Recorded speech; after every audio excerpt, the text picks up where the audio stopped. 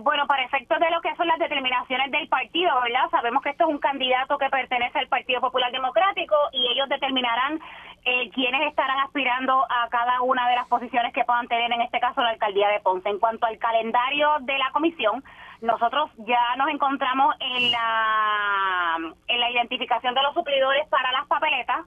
Ya la cantidad de papeletas del Partido Popular Democrático se seleccionó, no obstante, todavía no se ha trabajado con lo que es el arte de la papeleta, ni cómo van a estar ubicados los candidatos, ni las fotos, ni los nombres de cada uno de ellos.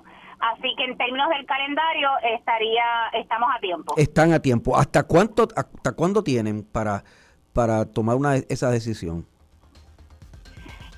Ya se supone que para mediados, finales de marzo, estemos estableciendo cuál va a ser el arte de la papeleta para estar enviándola a los suplidores y estén trabajando principalmente Dominion con la creación del arte de la papeleta para cada uno de los partidos. O sea que para mediados o finales de marzo el PPD tendría que tener en Ponce ya el asunto final de quién es su candidato o quiénes son sus candidatos primaristas. Esa sí es una fecha final. Mitad de marzo. Sí,